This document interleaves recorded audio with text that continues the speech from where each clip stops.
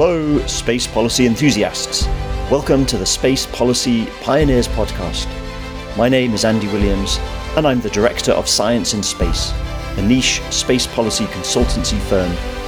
On this podcast, we'll talk to leading space policy experts and hear their informative and inspirational career stories to help you, the listener, learn about the different career paths in space policy and the skills you need to be successful. If you enjoy this podcast, please help us by leaving a 5-star rating on your favourite podcast platform and sign up for more information and career resources at www.scienceInspace.co.uk. One final note before we begin: all guests are talking in their personal capacity and are not representing any official position of their former or current employing organisation. This podcast is for informational purposes only and is not legal or investment advice.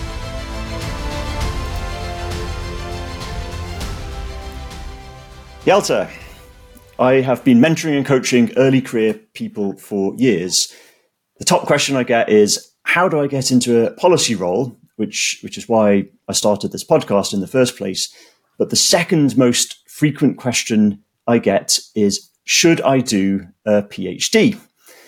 So you've had quite an interesting and long career before your PhD in business consulting. So how did you find your way into the space policy field? Yeah, I guess, as is the case with many people in our field, it's been a lifelong passion to work with space. And I guess for me, I didn't really realize that I'm a lawyer background, that you could have that as a full-time job. So it's been something I've been doing in my spare time, so to speak. And then at some point, my clever wife said to me, we talk about space like every day after work. Couldn't you just make it into your work? And it was actually, for me at least, a bit of a crazy idea, the whole PhD thing. It wasn't something I had considered before. I suddenly that's one way to get to work with space. And that so it was, to me at least, it was kind of a crazy idea. So maybe if someone had done a podcast for me 10 years ago, I would have started earlier doing full-time space research. But to me, it came as this crazy idea. And I basically just wrote this PhD proposal a bit out of the blue. There was no call for proposal from the university looking for space law. We don't have any, until now, we did not have any space law research in Denmark at all. So I basically wrote up a proposal, explained to my university, or to the University of Copenhagen, why a lot of stuff is happening in space these days. A lot of the countries we compare ourselves to normally have active space law and space policy, academic ecosystems, and we don't have anything in Denmark. Shouldn't we have that? And I almost had forgotten about sending it in, and then half a year later, I got this letter back that, hey, we can fund that. That sounds interesting. So that was the start of my journey. That's fantastic. So, and it's interesting that you felt that you weren't really aware of the potential career options when you were. Looking at your background, you did a business degree, right, as your undergraduate, and then a law degree, a law master's a bit later on. That time, so we're talking almost 15 years ago. To what extent were you really aware of the details of the space sector and the space industry? Yeah, the details of the space industry, not working professionally, I think I was very much an amateur with an interest. But in my work, I was a management consultant. I actually got more and more opportunities to look at space as part of my work, because some of our clients started becoming interested in space. So I started building up some kind of confidence. And I think space can be a little bit intimidating. You feel like you need to know so much to have an opinion to move into this field. It is a very technical field. So you need something to give you the confidence to start seeing yourself as a space professional. And I think that's why, for example, getting a PhD can be a way in. But I think it's also true that you don't need that as much necessarily anymore as the industry expands. More and more different roles potential roles and ways into space opens up, I would say. Yeah, so that's a good observation, right? So it's back to this question, should you do a PhD or not? There are now many, many different possible roles. And for many of them, it's not necessary actually to do a PhD. So many people really struggle with this choice. So can you talk us through how you approached this choice, and what were the factors that made you decide to start a PhD other than doing something else, like looking for a job directly in a space company, for example? I think part of it for me was this feeling that I wanted to have expert knowledge to go into the field, and I think now, having worked for 3 years with this, I see that it might not necessarily be something you have to do. But I think that was one of my motivations. And then it was also because there's not that many space jobs in Denmark, in a small country like especially not on the policy side. We do have more technical jobs, of course, but on the policy side, there's just not that many jobs. So one way to get to do full-time space law and policy is to do the research, right? And it's such a privilege to do a PhD, returning to should you do a PhD. I don't think it's necessary to do a PhD as an entrance ticket. It's not something you need to show to go into the space sector as such, but it's a fantastic opportunity. So if you have the passion for research or interest in research, it's such a fantastic way to start, because you get 3 years where you can do the things you find most interesting in the world, or at least that's what I feel like I've gotten to do, right? You can just attack the question that you is most interested in. So it's just a fantastic way to start. You can build your knowledge. You are actually getting paid to read the book you want to read, the articles you want to read, and in that way build up yourself as a space expert, which is just fantastic, I feel like. When I reflect back on my own experience, that was one of the main things. I just loved to study a subject really, really in depth. And, once I'd gone through the process really of doing my actual dissertation research, and I kind of realized that it wasn't something that was really practical or could be sort of directly applied in the real world, that still didn't detract from the positive experience of going through the really difficult task of formulating a research question and gathering all the data and putting together all the pieces. So that was really, really rewarding. But yeah, I do sometimes wonder. So I did my PhD part-time while I was working full-time. It took me 7 years. And of course, I do wonder, well, had I done something else to really try and get into the space sector instead, I could have joined some networking groups. I could have done my own independent research and probably achieved the same level of knowledge. So yeah, it's not a straightforward decision by any means. Yeah, so you're saying it's not always necessary. I think there are some roles where it absolutely is necessary. If you want to be an academic, for example, then it's pretty clear that you have to have a PhD. So could you kind of digest this? I mean, is there any kind of specific advice? So if someone's just starting to think, okay, should I do a PhD? What are some of the things that they should think about? What steps should they take? Yeah, well, I guess I have a couple of points to this. One of the things that really helped me was reaching out to other people who are already in academia and in space law, just trying to explain what I found interesting, and just such a positive experience. I got so much feedback from people helping me formulate what was my research question, what would be pointing me to relevant literature.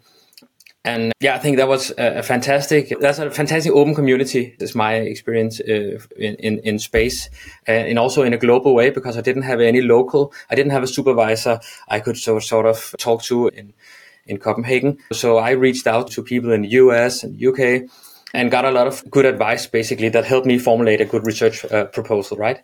And also just made me smarter by pointing out literature I should look at, stuff that you might not see when you're not in academia from the beginning, as I was not. Yeah, so that's good advice. It's really good. And then the other thing I also learned, that you should not be too timid or nervous about formulating your research proposal, because it will change. And that's the nature of research, that you don't have to kind of follow what you write in that proposal. So you are allowed to be, I guess, a little bit cynical about if there is a request for proposal from the university or there's an open position, you're allowed to angle it so that you get to do your PhD. And as soon as you are on as a PhD, you have your academic freedom, and you will be able to reformulate and be flexible. Yeah. I don't know but it's just that if when you've never done a research proposal before, like most people, I guess, starting a PhD haven't, then you maybe think that you're chained up to this for the next 3 years. And that's not my experience. Of course, you learn all the time. I'm handing in 3 months. And what I'm handing in is very different from what I envisioned before starting up my PhD, right? And I think that's very natural. So, yeah. Yeah. No, that's great. Okay, so let's say that you've now decided that you do want to pursue a PhD and you have a rough idea of the subject, and you were just talking about the act of putting together a proposal. So in my experience, I've found there's kind of two general categories of people. So those that are already in an academic setting, they've maybe done a research master's degree, or they've done a research role at a think tank, and the PhD is just like a sort of next natural step. And then there's the second category, which I think is what you've fall into, in that someone who's had a regular career. So they did their studies early on, and then they got jobs and they had a regular career, and then they decide they want to do a PhD. And I found that for this category of people, they actually have quite a challenge in putting together a research proposal and finding a supervisor.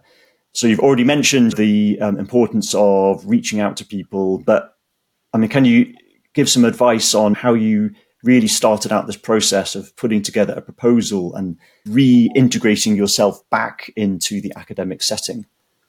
Well, I really think one of the most important things is to just reach out. Because, as you say, when you've been out of it, you're far away from academia, you're not really into this way of thinking and formulating research proposals. So getting that vital feedback from people in academia is... So what about finding the problem, though? You picked a topic that's space law and space traffic management. So kind of in order to write a proposal, you've got to have access to the literature, and you've got to be able to know what the problems are in the first place to be able to write the proposal. So how did you go about that? Yeah, good question. I think for me, I was motivated by the problem from the beginning in the broad way. It's space sustainability was what I've been for years been interested in. And then, of course, digging into that when you come out, when you're not in academia, you, of course, might have an idea about these broad themes, the problems, you can see them. And then, of course, that needs to be translated into something more specific in order to be a good PhD research question. But I think the starting point should be something you're passionate about, a problem that you perceive, because you need to work with this problem by yourself, in many cases for 3 years, or as you say, even more years, maybe if you do it part time. So I think having as a starting point something that you yourself are very much passionate about is a good starting point.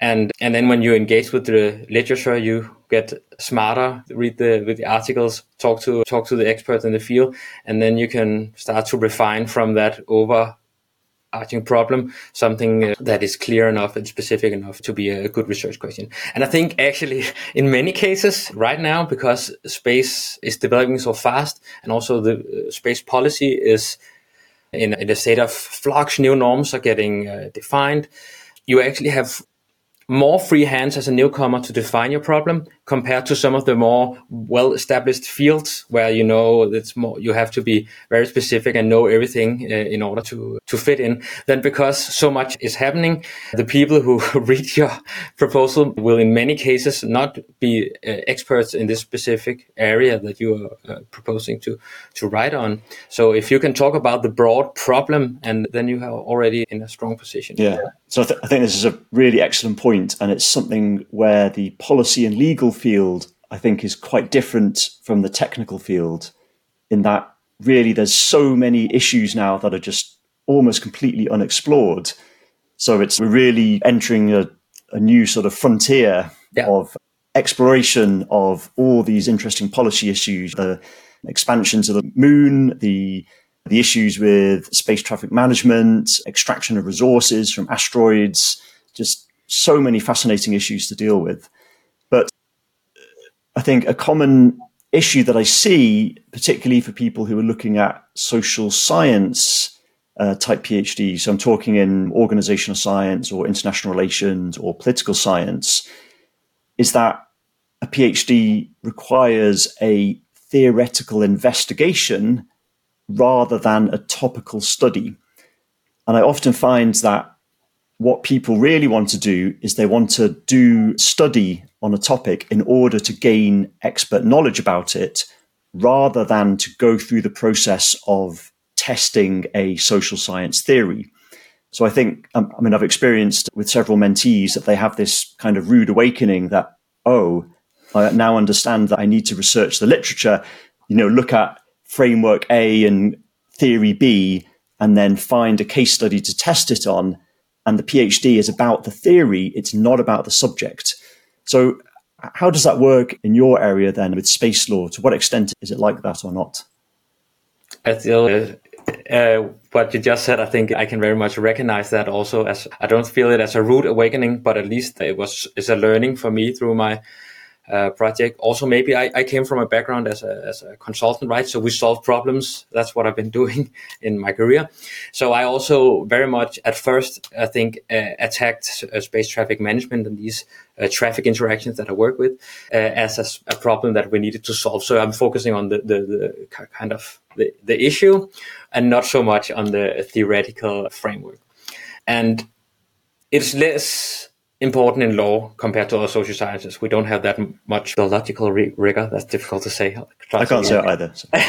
In law, we don't focus. We have the legal method, and no one really knows what that means. So it's less important than in all social fields, but it's still true that when you do research, you're not a consultant. You're something different. So you need to have this broad theoretical development as part of your PhD, right? And that was also something I feel like I learned through my PhD, that I'm not just working with this issue of space traffic management. I'm also trying to develop space law as a legal discipline, trying to look at our methods and tools, right? It is part of what you do as a PhD as well. So I think that's a good point. And of course, in many cases, by studying the theory or the law on a particular case, you then learn lots about that subject, and you also become an expert in it, and you can achieve this kind of expert knowledge, which is fine. But in many cases, it's not so possible. And actually, in my own PhD, I studied a methodological question about organizational science, essentially, that was very general. I mean, it's super interesting to me. But yeah, I realized that I wasn't actually developing kind of expert knowledge on a specific field. It was more about method and technique. But I think that there's different career options, right, that you can take. So you can study a social science PhD, learn about theory, and that will be a good transition into academia, where you can then have freedom to go on and develop. Or if you pick a more sort of applied subject, this serves you well to then go into a route like with a non-profit, a think tank, and there's plenty of developing roles here now, or into government. So yeah, I think there's different options.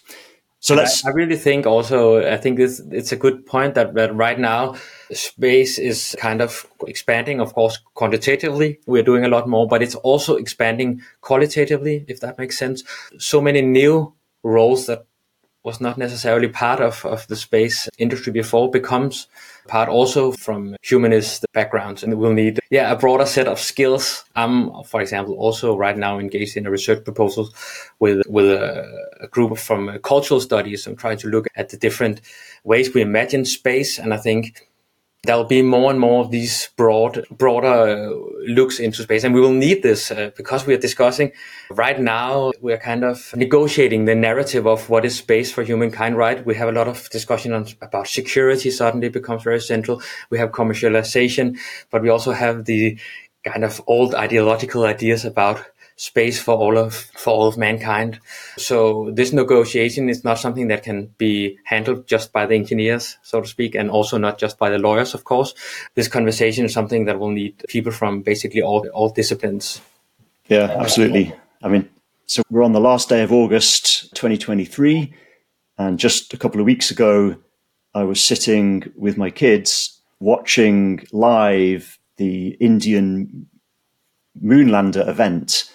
And as we were watching it, it just really struck me that this is a sort of completely different moment to some of the other launches that we've watched, which have been to do with NASA and Artemis, or we've watched some of the SpaceX launches. And, now this is India.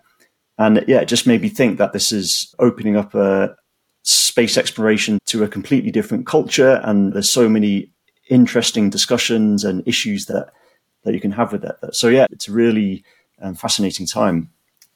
So let's talk about your particular subject then. So one of the biggest challenges, right, in the space sector is dealing with this massive increase in space traffic, particularly in low Earth orbit. So you can tally up the filings for spectrum at the International Telecommunications Union, and you can reach almost 500,000 satellites just in the next decade.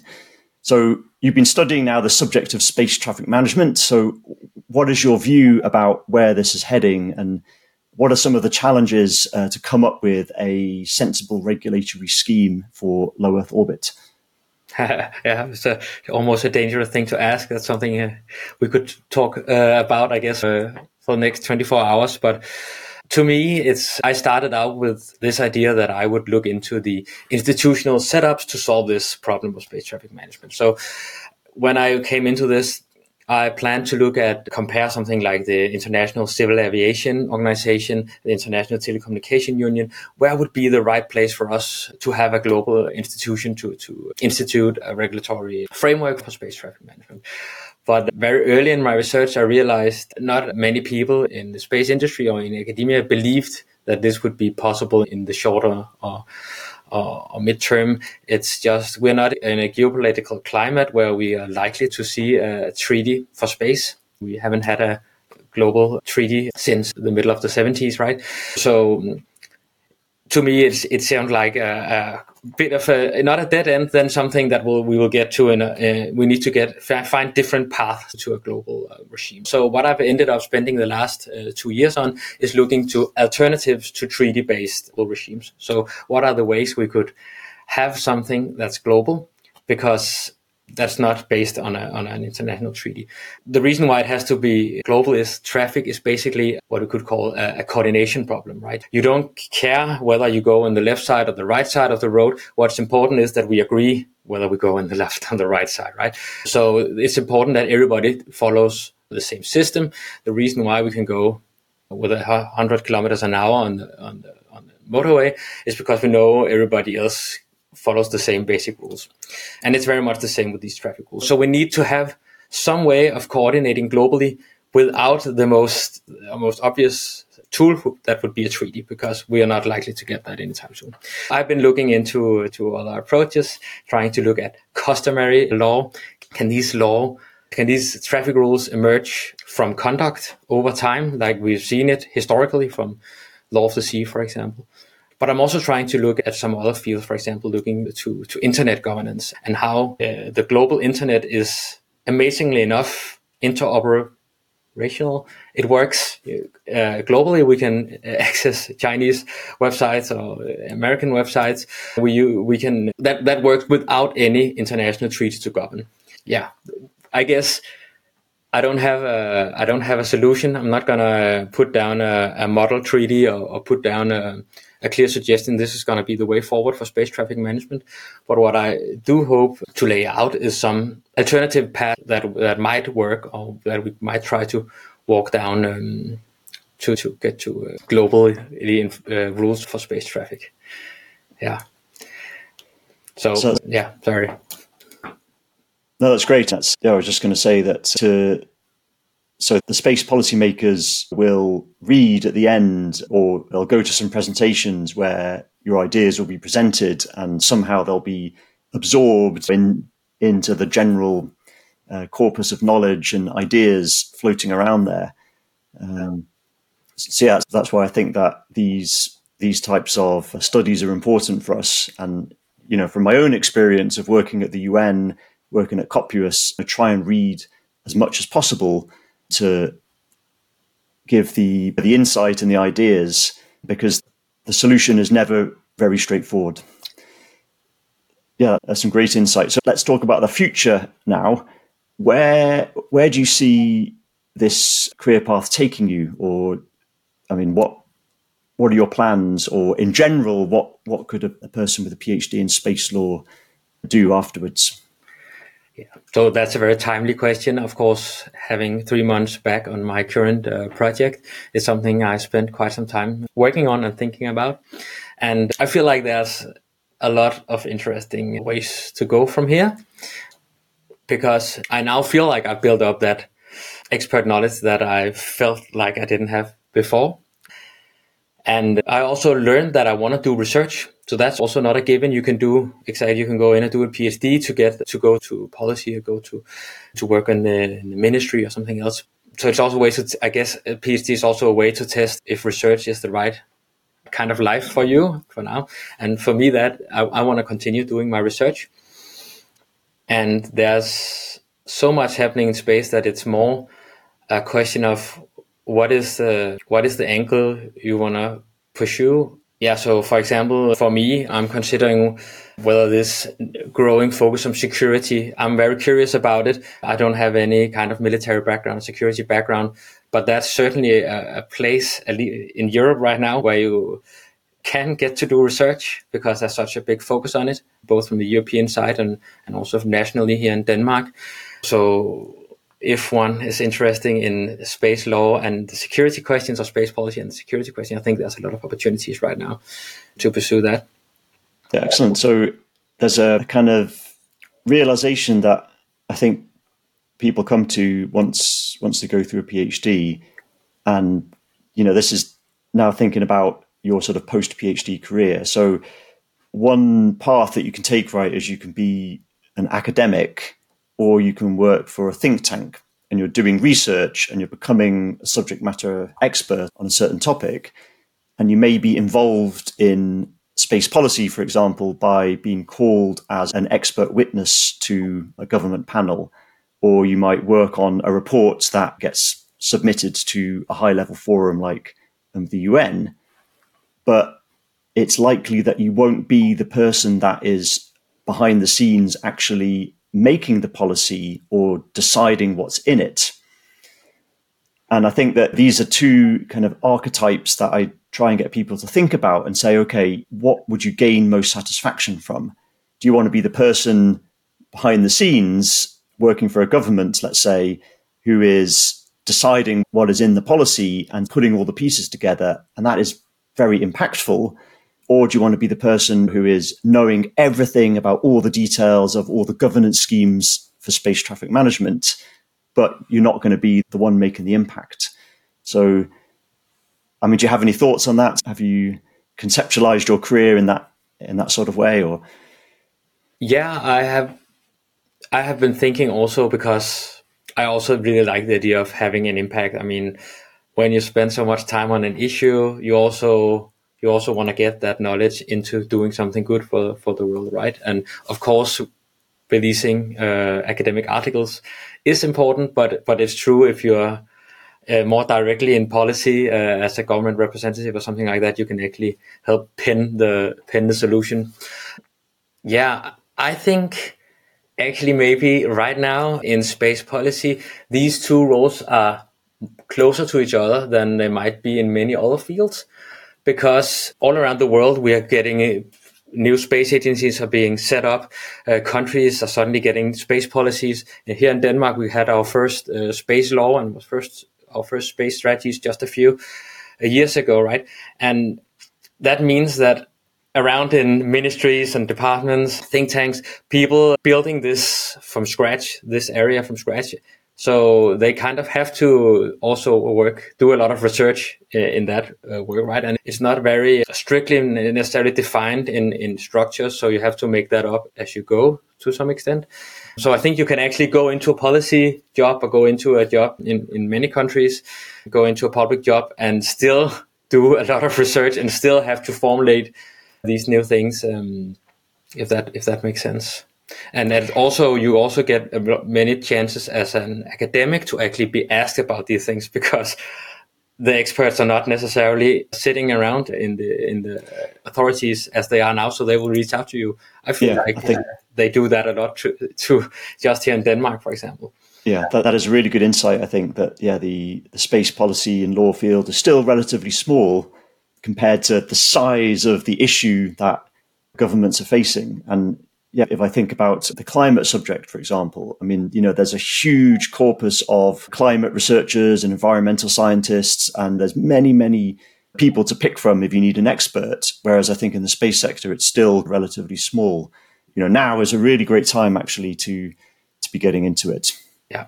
So and maybe a note on that. That's especially true in smaller countries, but I think it's generally true that there's a good chance to become the expert in this field, simply because it's so new and so small. So we need a lot of people who want to go in there and get nerdy with some specific subjects. And there might not be more than 10 other people who's deep in the subject like you are when you're done after just 3 years, which is also amazing, right? Then you get to sit in all the working groups and you get to talk to the other experts. So it's been great to talk to you, Hjalte. So I usually try and wrap up these discussions with your kind of inspirational thought. We're all just little workers in this kind of giant picture. And I always try and get people to think about what's your epic meaning. So, we're all part of a bigger picture. So what are your thoughts on this? Where are we going and what's the strategic direction and how do you fit in there? Well, some clever old Roman person said that wherever humans go, civilization go, and where there's civilization, there's law. And for me, one of the things that changes for right now in low Earth orbit is that it becomes part of human civilization. So it was a wilderness where you traveled on lone missions just a few years ago. And that's just changing the character of low Earth orbit is becoming just another human environment, human dominated environment. It's already a dangerous hazard anywhere in space. But now actually when you move in low Earth orbit, the most hazardous thing is the debris and the other satellites from other humans. Now it sounds more negative than positive. I mean this in a positive way also. It's suddenly part of our civilization, it's part of our environment, and that also means we have responsibility for it.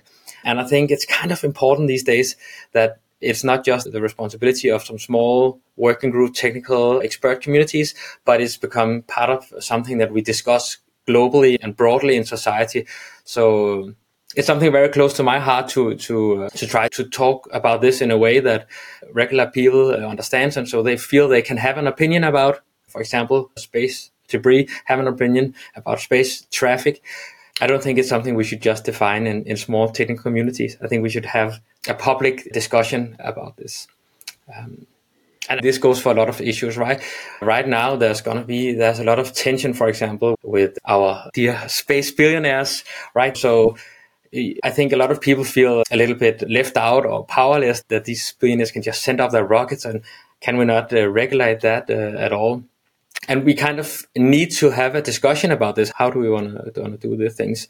And not just in the small nerdy communities, but more broadly, in order also to avoid a tech backlash toward our space backlash, which we might experience if we don't invite people in. Yeah. Well, that was very inspirational thought to close on. So thank you so much, Hjalte. It's been a great pleasure to talk to you. And I wish you the greatest success and good luck for the final months of your PhD. So thanks very much. Thank you very much, Andy. Thanks. Take care. We hope you've been inspired by our journey through space policy careers on the Space Policy Pioneers podcast. If you're passionate about carving your path in the cosmos, don't miss out. Head over to www.scienceinspace.co.uk to explore our exclusive space policy career coaching services and supercharge your career today. With insights from top space policy experts and a track record of helping professionals like you succeed, Science in Space is your trusted source for career growth. Please leave us a rating on your favorite podcast platform. Your 5-star rating not only shows your appreciation, but also helps us reach more space policy enthusiasts like you.